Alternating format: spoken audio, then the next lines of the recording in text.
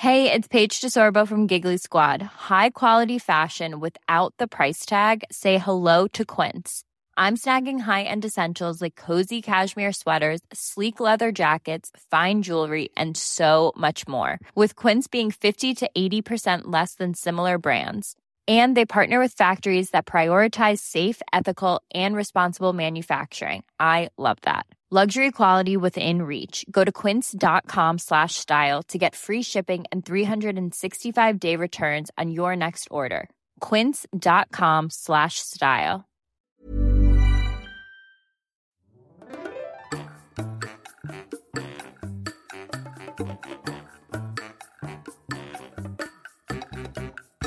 Hello and welcome back to another episode of Large Almond Latte. Hope you've been having an excellent week so far.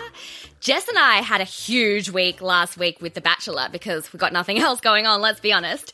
We have been publishing Lockie's letters that he sent home to his mum while he was in the mansion. And oh my God, guys, huge news because they have just been voted the #1 Bachelor recaps by us. There's also still time to get involved with our Bachelor tip and win because everybody is currently on 0 points. So you can head over to largealmondlatte.com after the podcast, of course, to get around that. And oh my God, as a reward, fans, for you, we are running our first ever giveaway with my new favorite activewear brand, Mama Movement. For your chance to win an ultra flattering, sustainable pair of gym pants and matching top, head to the post on our Instagram at Large Almond Latte Media, which we posted yesterday. Like us and Mama Movement and tag 2 friends, then cross your fingers that you're the lucky winner. Let's get into this massive show.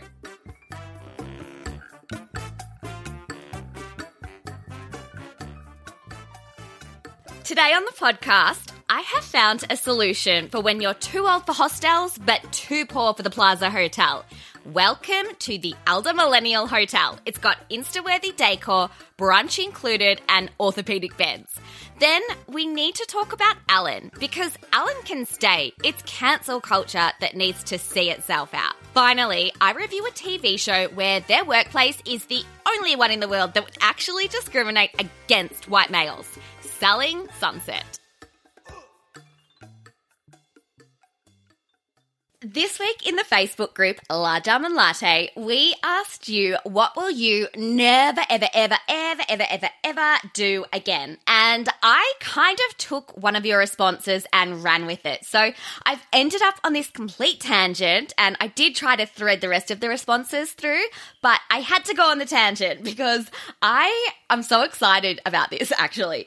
I've come up with this top-notch business idea that is going to have elder millennials flocking in their masses. It's a strong indication that you've reached 30 if you claim you will never ever stay in a hostel again, as Fan Molly did. And Molly, even if you wanted to, I feel like a lot of them actually have rules where over 30s are banned, because remember how there was always that random 55-year-old nomad staying in your 12-bed mixed dorm and it was awkward as fuck? You were like, why are you here? You're so old. And honestly, looking back, they were probably only like 30, but they just seemed really old when we were 20. So yeah, I guess they were probably just like us now. I've given this hostel stay situation a lot of thought previously. It's occupied too much of my brain space. It definitely has its cons, do not get me wrong. People banging in the bunk above you, finding residue on your sheets, people getting up at 4 a.m. to pack, snoring, catching fleas from the mattress that's thinner from 2-ply toilet paper. So yeah, I do want to stay somewhere where I can get a comfortable 12-hour sleep and go sightseeing in the morning with my bum bag. But when you stay in a hostel, you are usually on a lengthy trip. And I do not want to be on a lengthy trip spending all that time exclusively with one person. I want to meet people, which is like magic because it's not a hobby I ever want to engage in outside of travel. And where else, other than a hostel, can you meet people and an hour later be Instagram connected, Facebook connected, and heading out alone together, trusting each other with your lives? Like nowhere. Whenever I search for somewhere to stay now that's not a hostel, I'm always trying to find a place that I think will be fun and filled with youngish people. But it's never in the description. Like it never says ocean views, 2 twin beds, breakfast included, and this is a fun place to be if you're too old for hostels but too poor for the Plaza Hotel. So fans, I have come up with a solution to this problem. Welcome to the Elder Millennial Hotel. And it's so sad how excited I am about this because we can't actually travel anywhere and this also doesn't exist. So you have to use your imagination because it would actually be the best holiday ever. First up, we don't work part-time at Woolies anymore, so we can probably afford to pay more than $7 a night. But we're also not retired. And since we'll probably be on a holiday for 2 weeks min, we can't afford to spend our entire month's wage on one night's hotel stay. So it needs to be amazing, but also cut costs in some places so it ends up somewhere in between.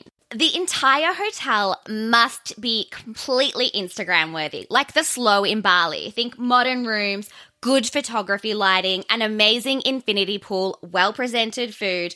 But you know that we're good with IKEA furniture, so you can save the money there. Except for the bed. That shit needs to be orthopedic for our ailing bodies. And we will also have memory foam pillows because Fan Ilya will never travel without his again. Well, you definitely don't need to bring it when you come to the Elder Millennial Hotel because we'll have a fresh memory foam pillow waiting for you upon your arrival. We don't need a full buffet breakfast, although we do definitely need breakfast included, and it's not going to finish at 10 a.m. because sometimes we like to nap. Not a sleep in, it's just our morning nap. So breakfast will run till 3 p.m. You can hold the vegetables and soups. We don't need that. Save money there. We do need lots of photogenic smoothie bowls, all the acai, ricotta pancakes, omelets, French toast, avocado. So basically we'll just have a Melbourne brunch menu, and you should probably throw in some local cuisine so we don't look so ignorant. We'll also need some late night snacks. And by late night, I mean like 10 p.m. Like some KFC, some Souvs and Maccas for us to devour when we're lit. Even though Fan Charlie says we will definitely wake up the next day saying we will never ever eat Dirty Bird again. We will. The pool, and I cannot stress this enough, must be a pool bar. Like a few different pools. One that's more of a doof, doof, doof, doof, doof. And another one that was good, doof. There's another one that's more like a chill, hungover pool. A pool for perfecting your backflips. Lots of lilos and flower petals for the Instagram shots. Basically a pool club, but the rooms are totally soundproof. So if you're trying to nap during the day, you won't hear a thing. So there'll be like flowing snacks, drinks, maybe some drinking games, cabanas that we are not paying extra for, or buying a Moet Magnum for the privilege of sitting in them. They are all included in your stay. The drinks will only be made from quality alcohol because we'll be drinking every day and our hangovers are real. Like Fan Gray says, never again will we be drinking wine from a box. Obviously, all the drinks are also included in your stay. You're not going to be putting it on your room tab and then get to the end of your holiday and be like, well, did I spend $25 or $25,000 on my alcohol? No, all included. The hotel will also organize nights out. So that's how you get to meet other people, like nice dinners, bars, but obviously the dinners will start at 6 p.m. and then head to the bar around 8. So you're back for snacks by 10 and in bed by midnight. What is not allowed at the hotel?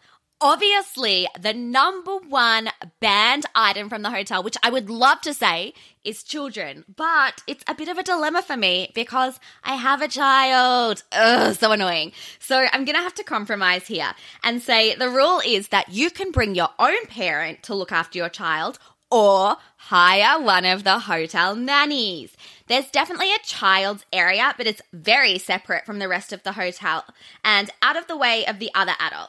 Also not allowed are bintang singlets and Southern Cross tattoos. Yeah, I obviously imagine this hotel is in Bali because I'm Australian, I'm a bogan, and where else am I going to be going? Actually, this one is the number one rule. This goes straight to the top. You are not allowed to go sunscreen free. There will be more free-flowing sunscreen than Grey Goose because never again will we not wear sunscreen. Fan Laura said, and I staunchly agree, we are so mad at our younger selves for being so sun stupid. Like, young Nicole owes me so much money for all the cash I have to spend on Botox and good skincare to make up for her tanning, which was 100% fruitless anyway. Like, I did not ever reach my goal of looking like Christina Aguilera in the Dirty film clip. I'm Casper White, and I just went a strong shade of red every time. So tanning and not wearing sunscreen wasn't even worth it.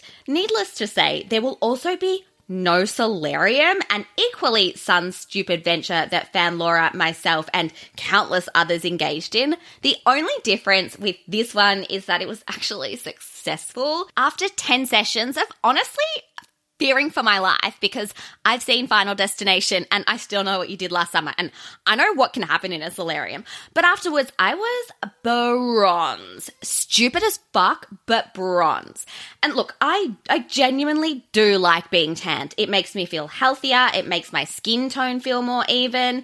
And at this hotel, we are all about body confidence. So there will be free spray tans for everyone, because fake tan, good fake tan, not orange fake tan or yellow fake tan or green fake tan, good fake tan is the best invention since the wheel. Also banned from this hotel will be Sun-In, a hair regret from fan Christina that is bigger than cutting your own bangs, like tenfold. It's this spray that you spray in your hair like hairspray, and voila, you're blonde, like Christina Aguilera in her Dirty film clip, except you're not at all. It's like this red, orange, yellow, or brown still where you miss bits, and it's a disaster that your mum will scream at you for, and it will take 11 years to grow out. It's awful. 12-year-old Nicole casually applied Sun-In to her hair at the school swimming sports away from my mum's disapproving eye, and my hair went as red as my sunburnt Irish Catholic skin. Never again. It's banned. Like, whatever I can do to stop other people suffering from that same unfortunate fate, I will do. And I think the way that this hotel will help that happen is to have a sober mum present who obviously doubles as the child nanny. Because your mum always knows best. She told you not to pluck your eyebrows within an inch of their life. She told you not to dye your beautiful hair with natural highlights. And she told you that when she was young, she used to tan with baby oil and now she's paying for it. But you did it anyway, you nong. So at this hotel, she'll be there to tell you not to sleep with that guy who's been buying you drinks all day because your drinks are included and he has an eyebrow ring. So I feel like the sober mum is a really valuable addition to the hotel.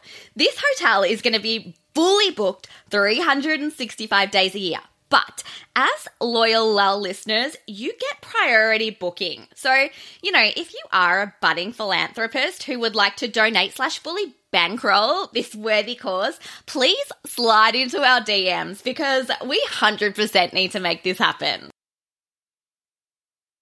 Last week, my Lull friend Jess wrote this amazing article on Ellen and cancel culture, which is on our website at largealmondlatte.com.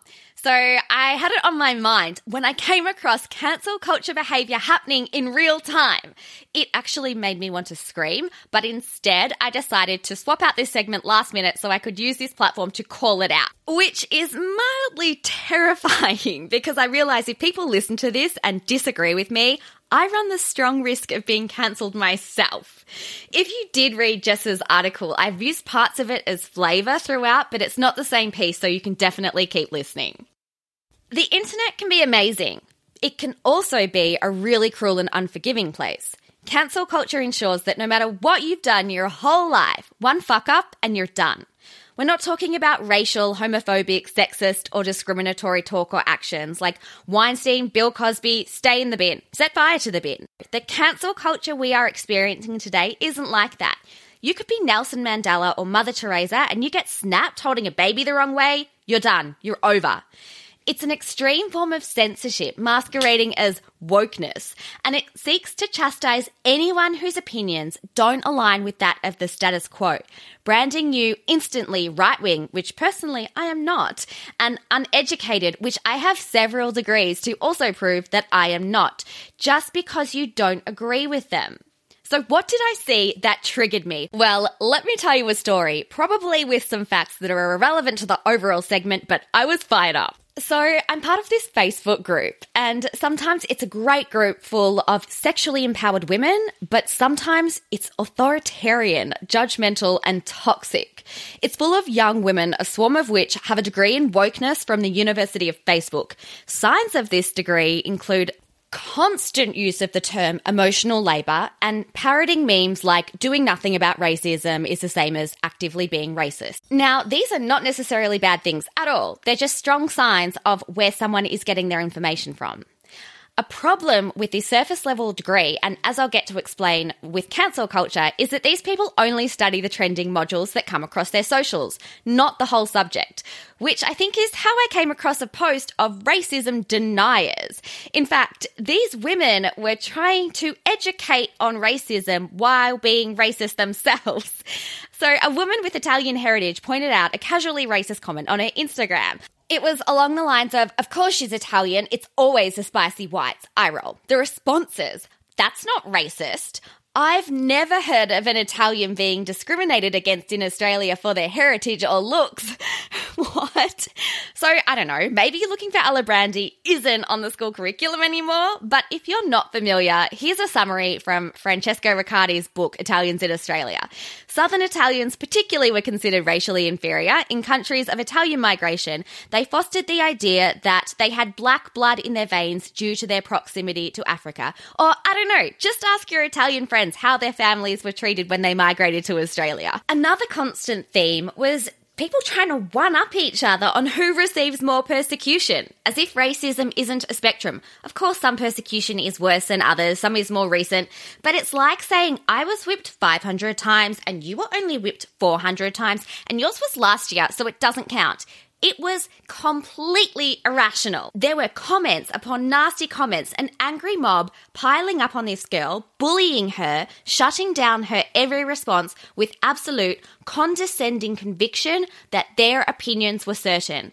And all these behaviours are at the very core of cancel culture. What I saw in this little corner of the internet is a microcosm for what's happening in a much broader sense. It's worrying, it's dangerous, and it needs to be called out. So, what exactly is cancel culture? Well, according to an open letter published by Harper's Magazine, 153 writers and intellectuals, including Gloria Steinem, who signed it, defined it as an intolerance of opposing views, a vogue for public shaming and ostracism, and the tendency to dissolve complex policy issues into a binding moral certainty. So, put simply, a person usually in the public sphere does something or says something that is deemed offensive by a small or large group of people. Ultimately, this leads to a mob mentality which spirals and any rational voice is lost. Public backlash ensues, and even if there is an apology, the mob seems to get louder, and then there are calls, usually through a social media bandwagon, for the person to be cancelled.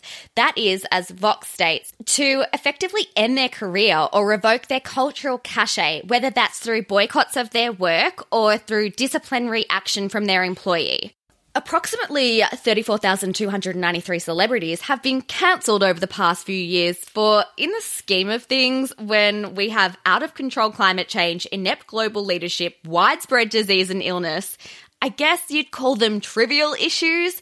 Vanessa Hudgens got cancelled for being an insensitive drunk. Justin Bieber got cancelled for fighting with his ex-girlfriend Selena. Taylor Swift got cancelled for having a fight with Kim Kardashian, and then again for having a song about standing up to bullies, and probably about 300 other times for having a boyfriend or a pimple.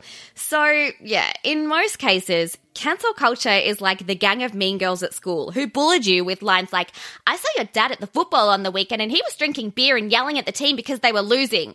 Like, yeah, I guess it's slightly more negative than neutral behaviour, but it's pretty harmless and you shouldn't really care, but it's bullying, so you do. There might be no rational argument behind the cancellation, but their voices are loud enough and toxic enough to threaten the voice of the opposing response. Writer Steve Greenhart argues the result of cancel culture is self-censorship and a narrowing of the public discussion. How many of us think twice before we post a legitimate message? Not because the post will be offensive per se, but because of the possible repercussions. I had another Italian friend reading the comments in that Facebook group, but of course she wasn't going to go up against the mob to defend herself. She's not a bloody kamikaze pilot. So very quickly, the conversation escalates into a scenario where the loudest but not the most popular voice is heard. Comedian Ricky Gervais has lamented that his own stand-up acts and The Office probably wouldn't get made today because of the amplified societal views and mob mentality, which personally I find very distressing.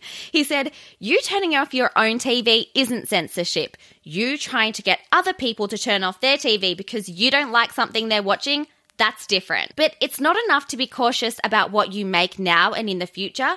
Cancel culture expects that you have been perfect your whole life. Think back 10 to 15 years ago. How many times would you have described something as gay or made a casually racist joke? You'd be mortified if your entire career and legacy and being was judged on those comments. You've grown, you've learned, now you know better. But cancel culture doesn't care. Jimmy Fallon and Kevin Hart have both been cancelled this year for mistakes they made years ago. Kevin Hart gave up hosting the Oscars as a result. Jimmy Fallon feared for the future of his show after a clip of him going blackface as Chris Rock during an SNL skit resurfaced. He said, "How can I say I'm not racist and I actually love this guy?" Which to me is an obvious rational response, but he couldn't say that. He was advised not to say anything because that just feeds the beast. For the general public, these days cancel culture means simply not aligning yourself with the next big cancellation or outrage makes you abhorrent, dumb, entitled, or a hate monger. To be honest, if I don't align myself with the next celebrity that gets cancelled for having an argument with their ex, I'm not sure I am the dumb one here.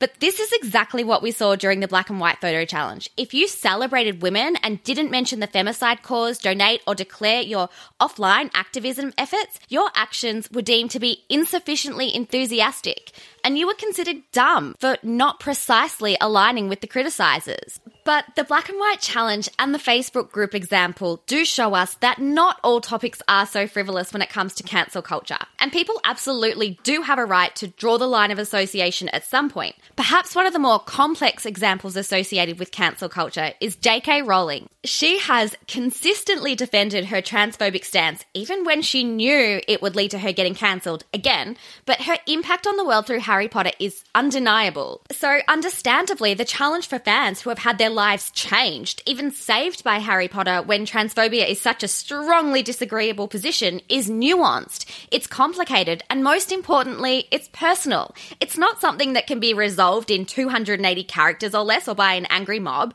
As Obama said, the idea that you're never compromised and that you're politically woke, you should get over that quickly because the world is messy and there are ambiguities. We all have friends and family who vote differently to us, who think differently about political situations and individual, and whose views generally don't align to our own. I don't always like it. It's not always comfortable. In fact, personally, I usually find it very uncomfortable. As someone who cries when they're mad, when I have a debate with my friends or family over a differing opinion, it never ends well for me. But I'm definitely not going to write them off into the abyss just because their opinions aren't the same as mine. Because it's just not that black and white, as much as I would like it to be. As Obama said, and I know I'm quoting Obama a lot, but he's kind of a heavyweight and gives some solid grounding to my argument, the world is messy. People are far more multifaceted and complex than a single opinion or action. And again, I do really want to be clear that there are, of course, examples when a personal, moral, or legal line is crossed, in which case you may choose to write these people off completely. But generally, I find the very notion of cancelling someone because they simply don't agree with you is ironically very simple-minded. It's childish. It's like deciding not to be friends with someone in primary school because they don't want to play tag one recess. It's childish at the least and somewhat arrogant in the belief that your opinion is correct. But at its worst, it's quite fascist. To have someone cancelled because they don't agree with you, it's not a new concept. We've seen this before in history umpteenth times. Russia, Germany, Italy, Sudan, and it can become really dangerous territory. Most recently, in the arena of unwarranted toxic bullying, we've seen the attempted cancellation of Ellen. When you read closely, the allegations against Ellen have been largely to do with her workplace, behind the scenes and anecdotal encounters. But news outlets like BuzzFeed will write articles with explosive claims, or my favourite brand of lazy journalism, screenshots from a few extreme tweets on the topic, then supporting them with an article that insinuates those are the popularist view, when in fact there might only be 2 or 3 tweets of that nature. It's just clickbait, but then other news articles pick it up and it totally spirals. The personal allegations against Ellen herself come down to her being not as nice as she seems, which, so what? I don't like talking to anyone when I have to be in at work before 9 a.m, but give me a coffee or two, speak to me after 10 a.m, it's like Jekyll and Hyde. Just because she's built an empire on being kind and doing good things, it doesn't mean she's not human and she can't have a moment like the rest of us. It's hardly cause to destroy someone's entire life and legacy. Now, before you at me, let me stress, bullying in a workplace or a toxic workplace is not okay.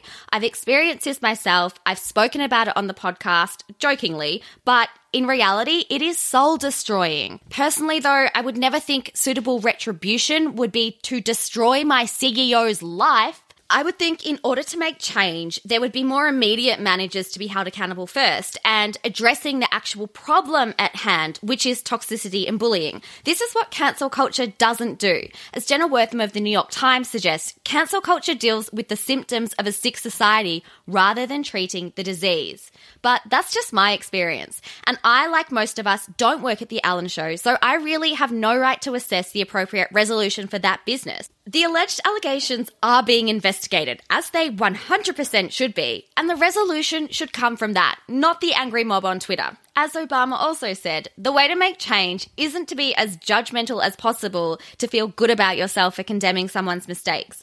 I get it though, it's more nuanced because Ellen is a public figure, so it is arguably in the public interest. And she has publicly owned that this happened on her show and ultimately the buck stops with her. To me, her apology is heartfelt and genuine. Here's an excerpt. As someone who was judged and nearly lost everything for just being who I am, I truly understand and have deep compassion for those being looked at differently or treated unfairly, not equal, or worse, disregarded. To think that any one of you felt that way is awful to me. Sure, she may have had her PR team help with that, but she gets it. She does. She's upset and horrified. She's human and she fucked up and she apologized. She's not committed a crime, so let's move on and do better. But cancel culture doesn't care. Cancel culture is like anti-vaxxers or anti-maskers. No amount of logic makes them see reason. Cancel culture does not accept apologies. It ignores the fact that nobody is perfect, yet expects everyone to act as if they are. And it will relentlessly kick you when you're down until you are completely destroyed. The punishment does not fit the crime. And here's Obama again. He said, people who do really good stuff have flaws. And what cancel culture conveniently ignores when it comes to Ellen is that she does a lot of good stuff. So much good stuff that this mistake shouldn't even be a blemish on her resume filled with kindness and generosity. And this resume is lengthy. She literally created a show after being cancelled herself for being gay, and she could have made this show about anything: home shopping, comedy, self-indulgent interests, interviews, mean-spirited skits. But she chose to make it about making the world a better place. Besides Oprah, who does that? None of the other talk show or late-night hosts do. She was the first woman to come out on national television, paving the way for marginalised LGBTQIA people, despite it nearly destroying her career. Her motto in life is simply to be kind, which she has demonstrated countless times through her charitable partnerships, ongoing campaigns to spread kindness, and philanthropy all over the world, plus her TV show. I've got a full list of just some of her achievements in the show notes at largealmondlatte.com. She's also been awarded the Presidential Medal of Freedom, which is the USA's highest honor. She does this because, to me, Ellen is quite simply a good person. These are her values. Quote, if you don't know me very well, if you're just watching maybe for the first time or just getting to know me, I want to be clear. And here are the values that I stand for. I stand for honesty, equality, kindness, compassion, treating people the way you want to be treated, and helping those in need. To me, those values are traditional and that's what I stand for. So tell me again why the mob is so hell-bent on destroying this woman's life and legacy? As Obama said, cancel culture is not activism. It's not bringing around change. If all you're doing is casting stones, you're probably not going to get that far. Cancel culture is a temporary arena for toxicity that hides behind a facade of moral righteousness. It destroys people, not the diseases of society, and it needs to stop. If these cancellers want to make real change, maybe they should seek the advice of someone who has made real change to thousands of people's lives and take a page out of Alan's book. And now for a change of gears, something we all need in our lives right now, Selling Sunset. It gave my brain a nap, and it is the only show on TV right now that inspires me to go to the gym, do my hair, put my makeup on, go to work, and hustle hard. Of course, I don't do that, but it makes me want to. Brought to you by Adam DeVallo, the man behind the most influential show in my life ever, Laguna Beach. Selling Sunset follows the real estate agents working at the Oppenheim Group, a real estate brokerage in LA, which means the agents are all unbelievably glamorous, beautiful, and cashed up. Obviously, if they weren't, it would just be house hunters. It's the only workplace that actually would discriminate against middle-aged white males, because you could be the best real estate agent in the world, but unless you're a stunning 30-something woman, you cannot work there, or at least not be on camera. This is basically the real estate version of Real Housewives, but the women are 10 years younger. Living in Melbourne, where the average house price is 17 times higher than the average annual wage, I get a bit cocky when I watch this show. I love that while they have these aspirational lives and clearly have so much cash money, they sell these flush $3 million houses in the Hollywood Hills with a pool house, a 12-car garage, 5 bedrooms to one of their celeb clients like Karamo from Queer Eye, and they think it's so spenny, and I'm like, please, $3 million gets you a 1-bedroom studio apartment in Melbourne or Sydney. As if just because I live in Melbourne, I could afford a luxury house in the Hollywood Hills, which of course I can't, but I know a lot of boomers who could. But then they'll go and sell this unbelievable house like this one at the top of the Hollywood Hills, which sold for $35 million. And oh my gosh, this house makes Point Piper or Toorak look like commission flats. Selling Sunset wouldn't be an elite-tier reality show without the in-house, drama. The first 2 seasons are your standard best friend backstabbing, cheating, gold-digging for a husband variety. But the 3rd season is juicier than some Cotty's Real Fruit Cordial. Chrishell was married to Justin Hartley, who is the hot guy from This Is Us, or the hardcore fans will remember him from Passions. So Justin tells Chrishell they're getting a divorce. Out of the blue, via text. She is totally blindsided and devastated. It's drama, drama, drama, followed by some hardcore Googling and Instagram stalking once you finish watching it. It's at least 2 days of your ISO sorted. It's a 9 out of 10 for me. It's such easy viewing. I just wish there was more of it.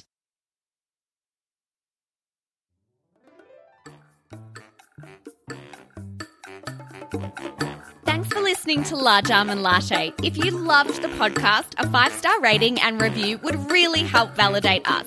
Large Almond Latte exists because of your opinions, so keep sharing them in the Facebook group Large Almond Latte, on the gram at Large Almond Latte Media, and visit largealmondlatte.com to read, write, engage, subscribe to our newsletter, and generally get your peepers around even more brunch banter.